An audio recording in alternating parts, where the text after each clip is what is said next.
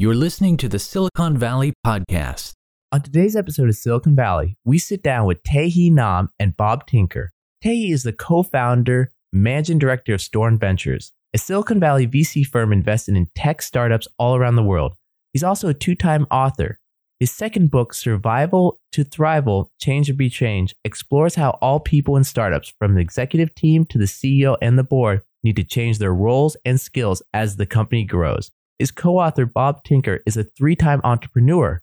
Most recently, he was the founding CEO of Mobile Iron, which in 8 years grew from a 3-person team and a whiteboard to over $150 million in annual revenue, more than 12,000 enterprise customers, and an IPO in 2014.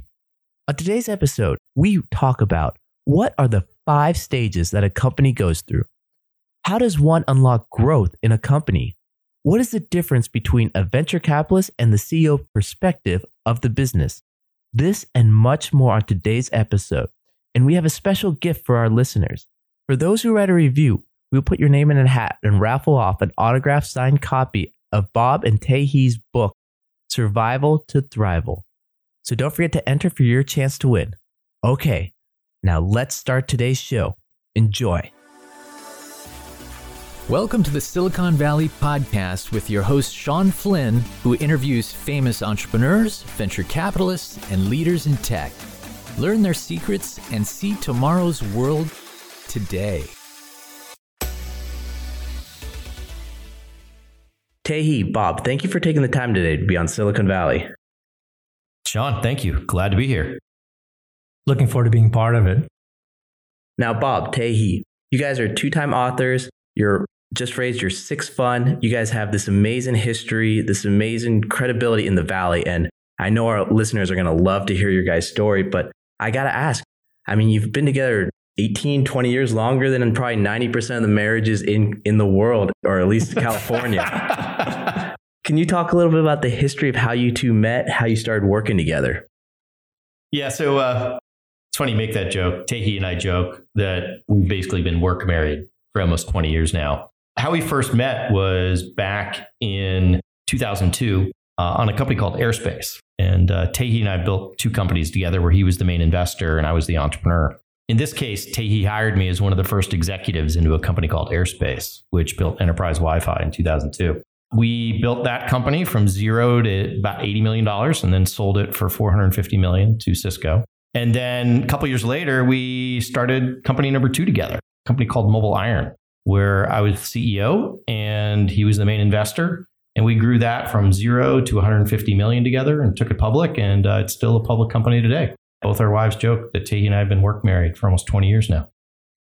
And, thinking back over that time, there are really 2 stories that about Bob that I remember the most. And that is at Airspace, Bob had this unenviable task of closing these, at the time, we thought were impossible challenge, close these major OEM deals before the company really had, customers, product, and all that in place. And it sort of looked like, when you send out a hunter with just a lone dog by himself or herself to go out and do the impossible. But lo and behold, Bob did it. He closed those deals, and that was critical in the company's success. The key was that I probably just didn't know any better. And sometimes a little bit of naivety is a very powerful skill. Yes, ignorance is bliss. And then the other was when we were in the early days of Mobile Iron, very early days, and we were in the process of founding the company and brainstorming with Bob about the idea. I was shocked when Bob basically gave up a large bonus and decided to join the company and found it early on beforehand. And that was critical to the company's success because, otherwise we would have to wait months before getting the company off the ground. And so we were excited to see that happen. Yeah, it's reflecting back to January of 2008. And I was at Cisco after Cisco bought Airspace. And Taehee and the 2 co-founders, Suresh and AJ, approached me about joining as CEO. And I just had one of those moments after I learned what Mobile Iron was going to do that I just had this, oh crap, I got to go do that moment. And yes, if I had stayed another 6 months, more equity would have vested and that's all fine. But sometimes you just look at a situation and say, I got to go do that.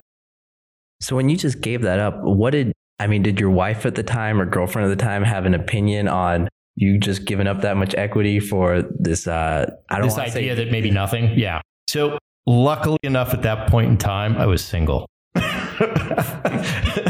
So my P&L was a little simpler in life. And then let's go to the history of that company. What's kind of the normal journey of a company from idea to, every phase? So, Tate and I built two companies together, and it's interesting. I think we've learned there's some patterns.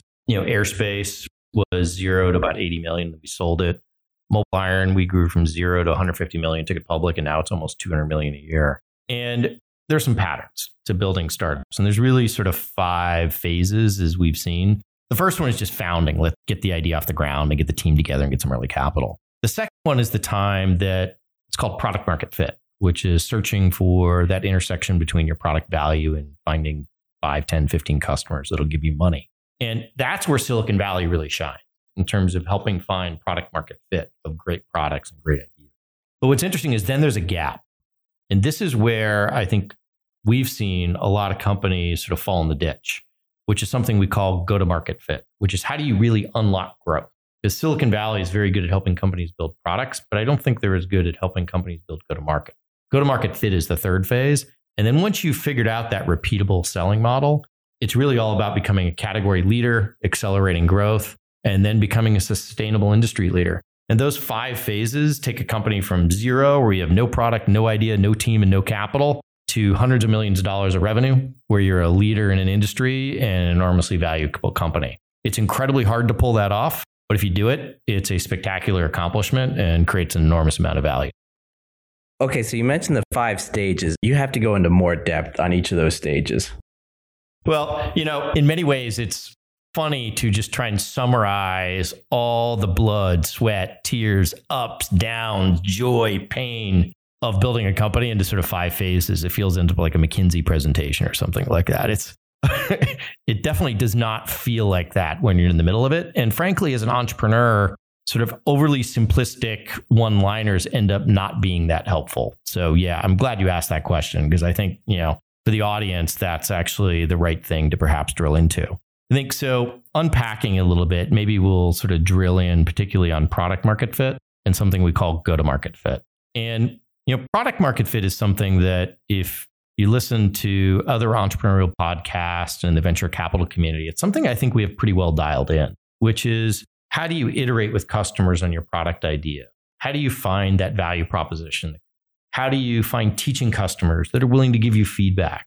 And at Mobile Iron in the early days, we spent 6 months talking to customers before we wrote a single line of code or raised $1 of venture capital. And that was so we could, rather than be sort of this company that's a technology in search of a problem, we really wanted to understand the problem and the customers and say, then what do we need to go build to solve that?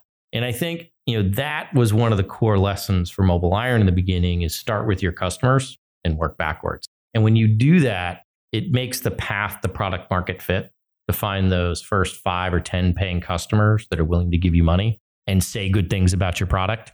It makes that path much more doable. But then we learned something, I think, the hard way, which is that there are a lot of companies in Silicon Valley and venture-backed companies that get to product market fit, but then never unlock growth. And it's maddening for the entrepreneurs, for the investors, super frustrating.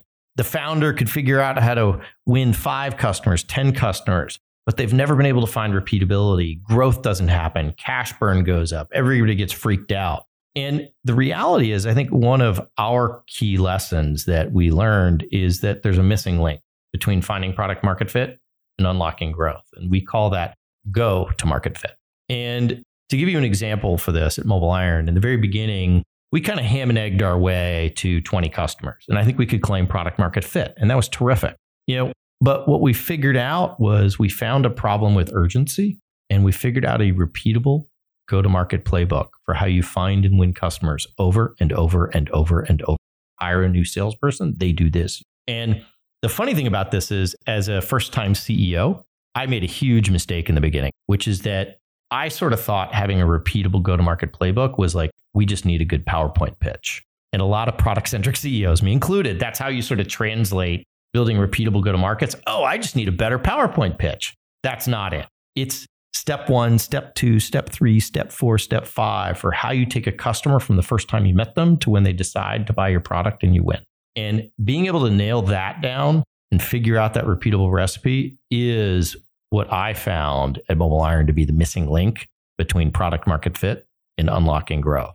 And just to give you a sense for sort of the magnitude of that, we went from having 20 customers to then winning 20 new customers a quarter, to 50 new customers a quarter, to 150 new customers a quarter, to 500 new customers a quarter, which in enterprise software is nuts. But once you figure out that repeatable go-to-market recipe on a problem with some urgency, magic happens. And that's really when you can unlock growth and accelerate to become a category leader. And all hell breaks loose inside the company, because now you go from this little company just trying not to die to like, oh crap, how do we win?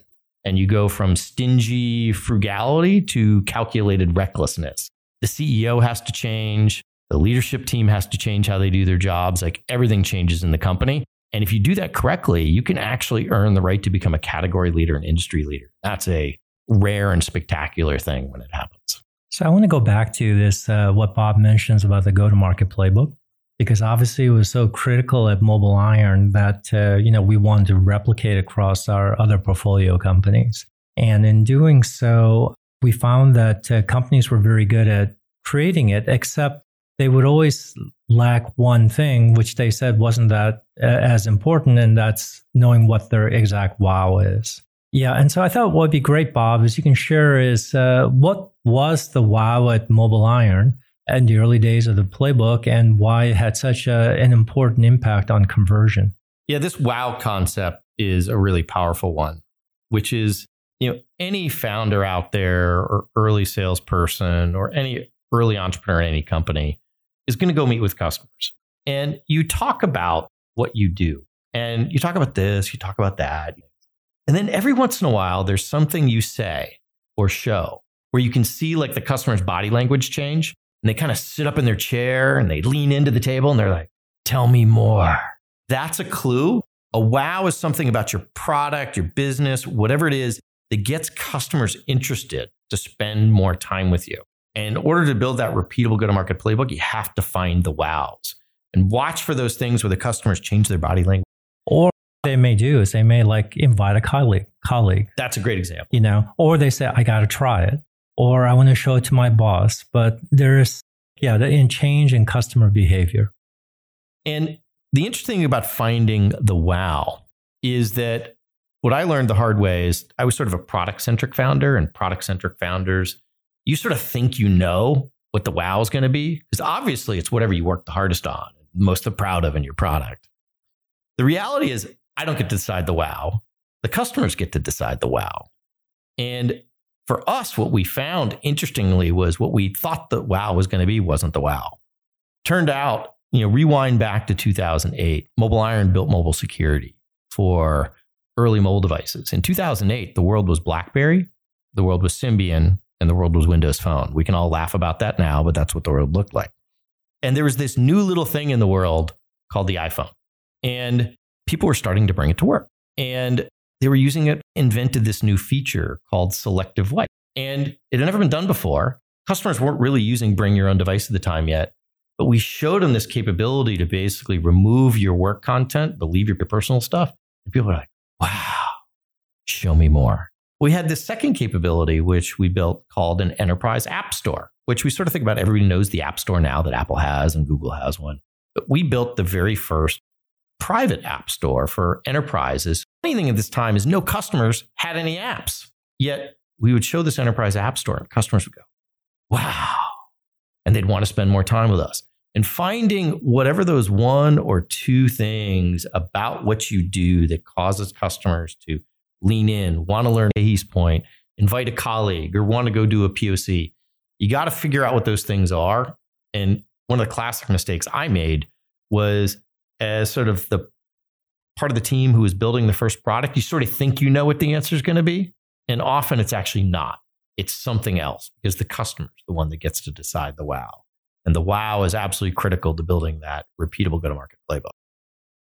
Is the customer wow, is that what unlocks the growth right there? Or what does unlock the growth in a company?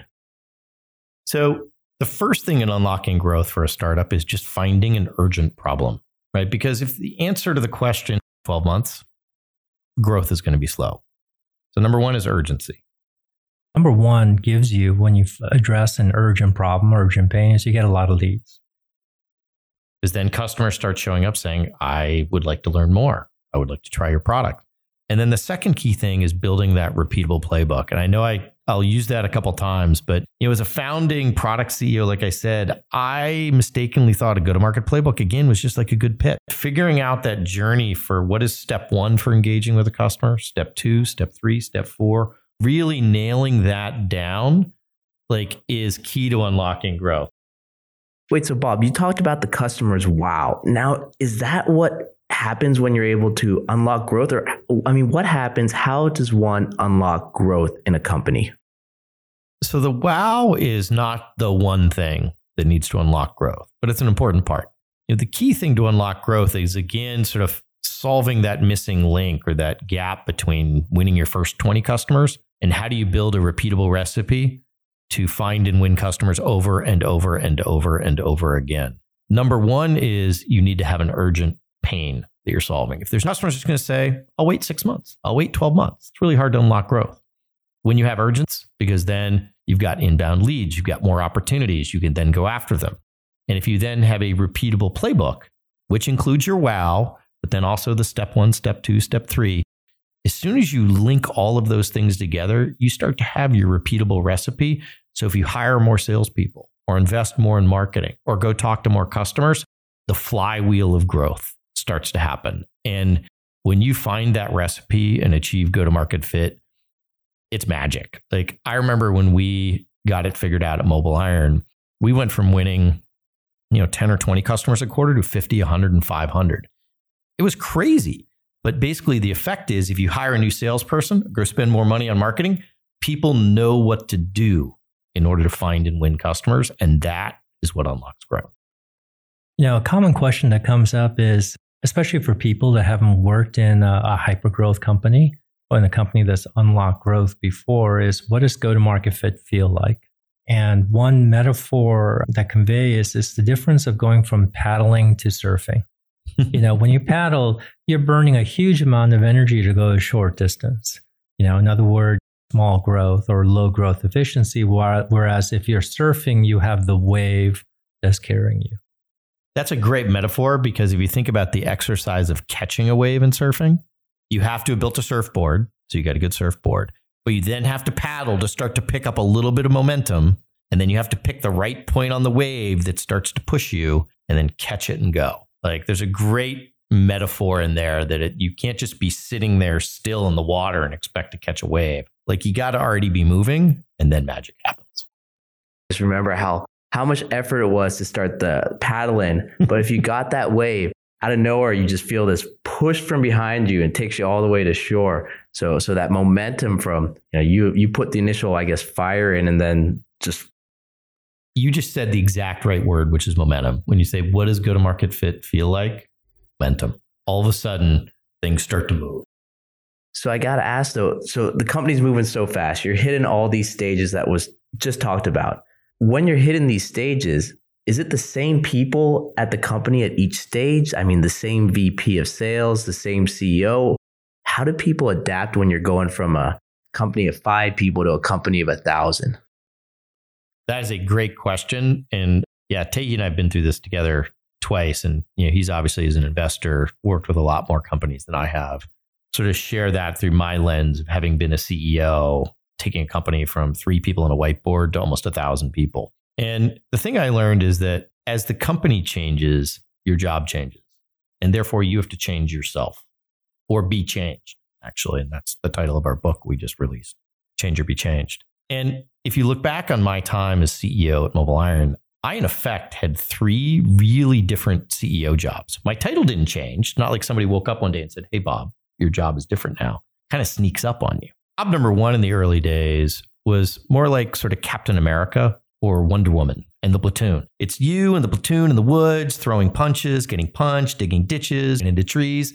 It's a blast. But then you get to sort of 50, 60 people, and now you have to hire a leadership team of grade A executives. And it's no longer about sort of Captain America or Wonder Woman. It's like the Avengers, where you're like Captain America or Wonder Woman and the Avengers, and you need to hire a band of superheroes, each of whom has a special superpower that's like better than yours. A marketing superhero, product superhero, a sales superhero, support superhero, engineering superhero. And when you do that, you have to let go. And what's the first thing a grade A superhero is going to do when they join your team is they're going to look at all the stuff you've built so far and be like, that's terrible. I can do better. And so it creates this massive sense of insecurity where all of a sudden you're hiring good people and they're basically calling your baby ugly. But that's exactly the point of why you bring people like that. When we got to about 450 people, my job changed again.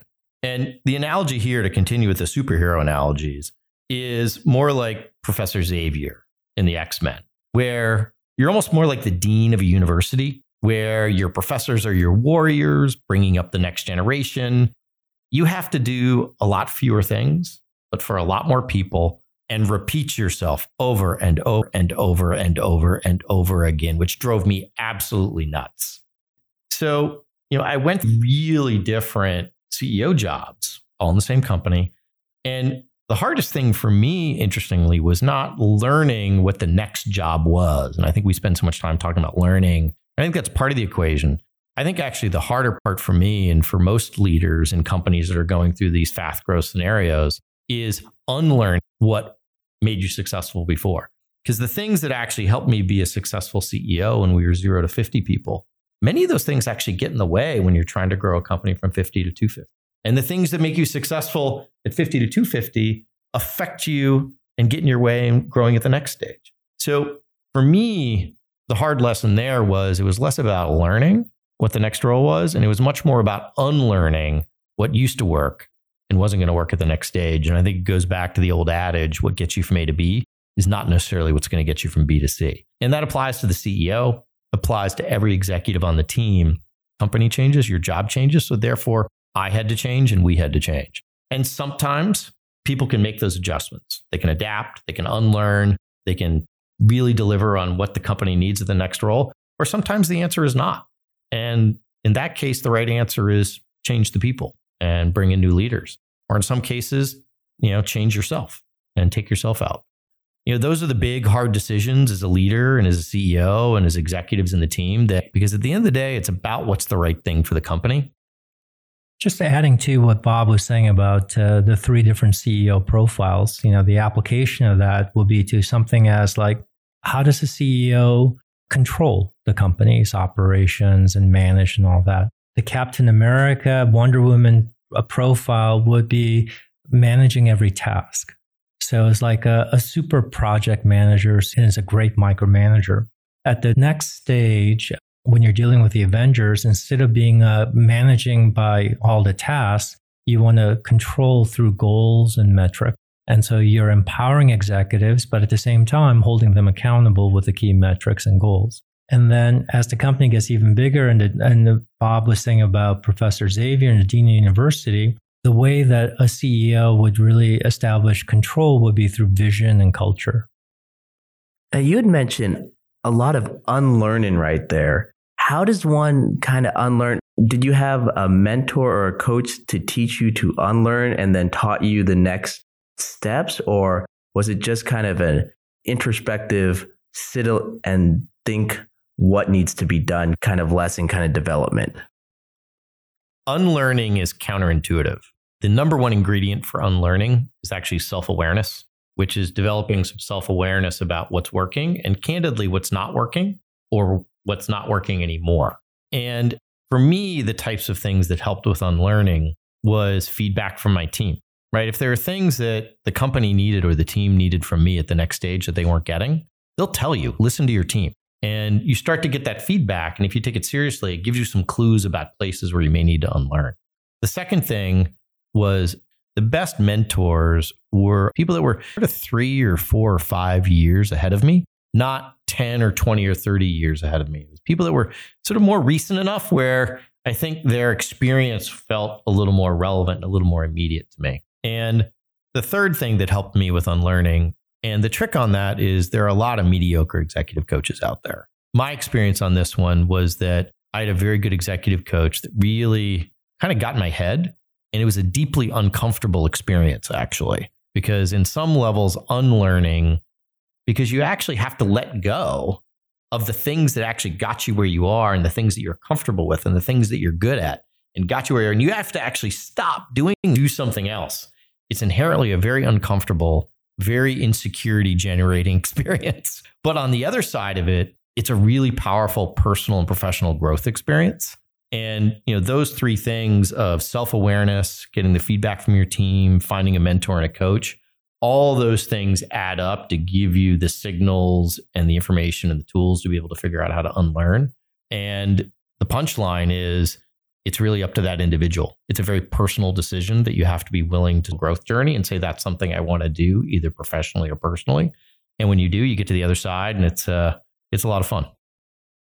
And, another part of to help people unlearn and also transcend in their careers is really understanding how their role and their job's going to change. And what we found is that there are obviously experienced investors, executives who've gone through this and can personally share their journeys and be their mentors. But it's a relatively small number. And so that's actually one of the reasons why Bob and I wrote the book is that we couldn't find other resources that people around the world can go and just read to understand how and why their job's going to change. Because only by doing that, you get the motivation to go through this very uncomfortable process of unlearning. Yeah, the three steps that we've seen are, one is understand what your job looks like at the next stage. So anticipate it. Two is go through the pain and insecurity of unlearning what used to work for you that you need to let go of.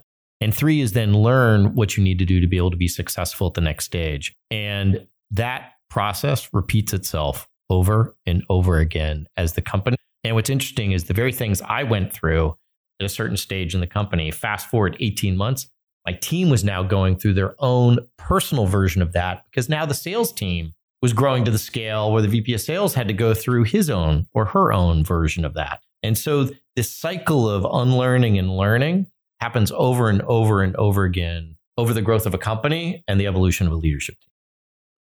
Now, I really want to ask a couple of questions about your guys' fund, your investment, but I still, there's so much more I still want to learn about this. I have a question about the unlearn and learn. Now, does this also happen for the investors of the company or the board for the company where they have to learn, unlearn kind of their role with the company or what's going on? Oh, that is a great question. And unlearning applies to everybody in the company. It applies to the CEO. It then applies to the leadership team. It then applies to every employee in the company. And it definitely applies to the board. And Tahi, you want to sort of take it from there? Absolutely. The company in the early stages, many times the board member feels like a member of the team. You're helping solve specific problems, let's say find go-to-market fit, help give advice on product market fit and so forth. But then as the company grows, and especially as you go from survival to thrival, doing that kind of involvement actually will slow the company down. It's a 24/7 type role. And as a board member, you are on the other boards, you're not a full-time employee of the company. And so that kind of involvement is counterproductive. And as a board member, what you need to do is sort of step back and take a longer view of the company and in terms of providing the right guidance.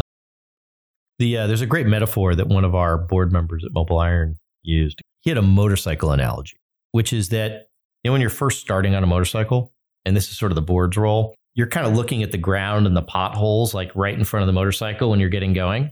And then you need to change your visual horizon as the motorcycle starts to accelerate and look out sort of maybe a couple hundred yards, just sort of anticipating traffic, navigating around.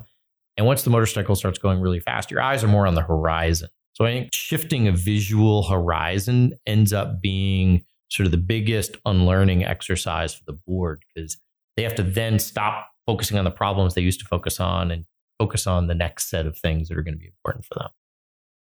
I love that metaphor, the motorcycle and the horizon. I'm thinking right now about a company, when they first start off, they plan just literally the next few days, the next week. You're just trying not to fall into the pothole. Exactly. Yeah. And then as, it's a big corporation, they have their 1 year, 2 year plans and everything's laid out. So I love how visual that is. Now to go back or to start, I got to ask you a little bit about 6 Funds, Successful. How do you go about finding potential growth companies to look at?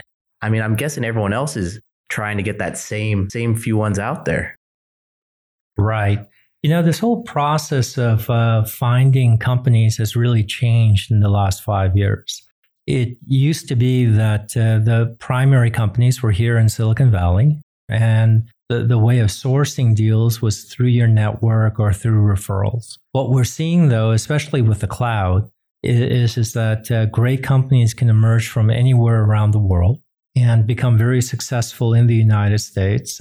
We're seeing great success with like our European investments. And so the way to source deals has changed, where thought leadership and building a brand becomes really important, but especially thought leadership, the ability to sort of help people, even if you're not there physically.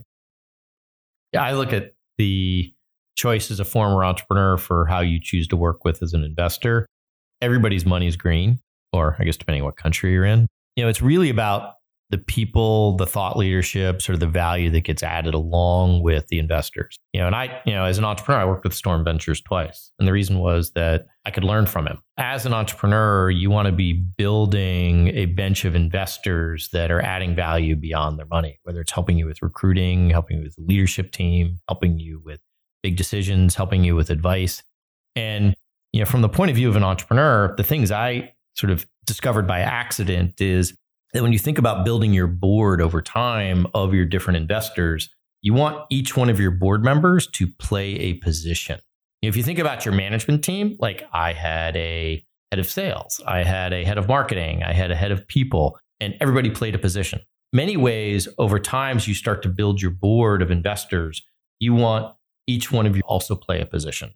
You don't want to have a bunch of board members who are all product geniuses and nobody knows anything else. And so his point about thought leadership, that if you think about, brand building for venture capital firms and generating leads and finding great companies, it's going to be about the value they bring to the table sort of beyond the money. And I think that comes exactly to thought leadership.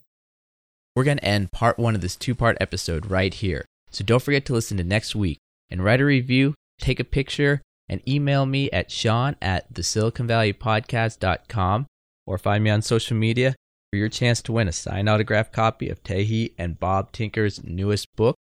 And stay tuned for next week, where we talk about what should entrepreneurs look for when deciding in what VC to work with, what would be considered a normal fund structure, and has this changed over the years, and much, much more. Stay tuned for next week's episode on the Silicon Valley Podcast. Thank you for listening to the Silicon Valley Podcast. To access our resources, visit us at thesiliconvalleypodcast.com and follow our host on Twitter, Facebook, and LinkedIn at Sean Flynn SV. This show is for entertainment purposes only and is licensed by the Investors Podcast Network. Before making any decisions, consult a professional.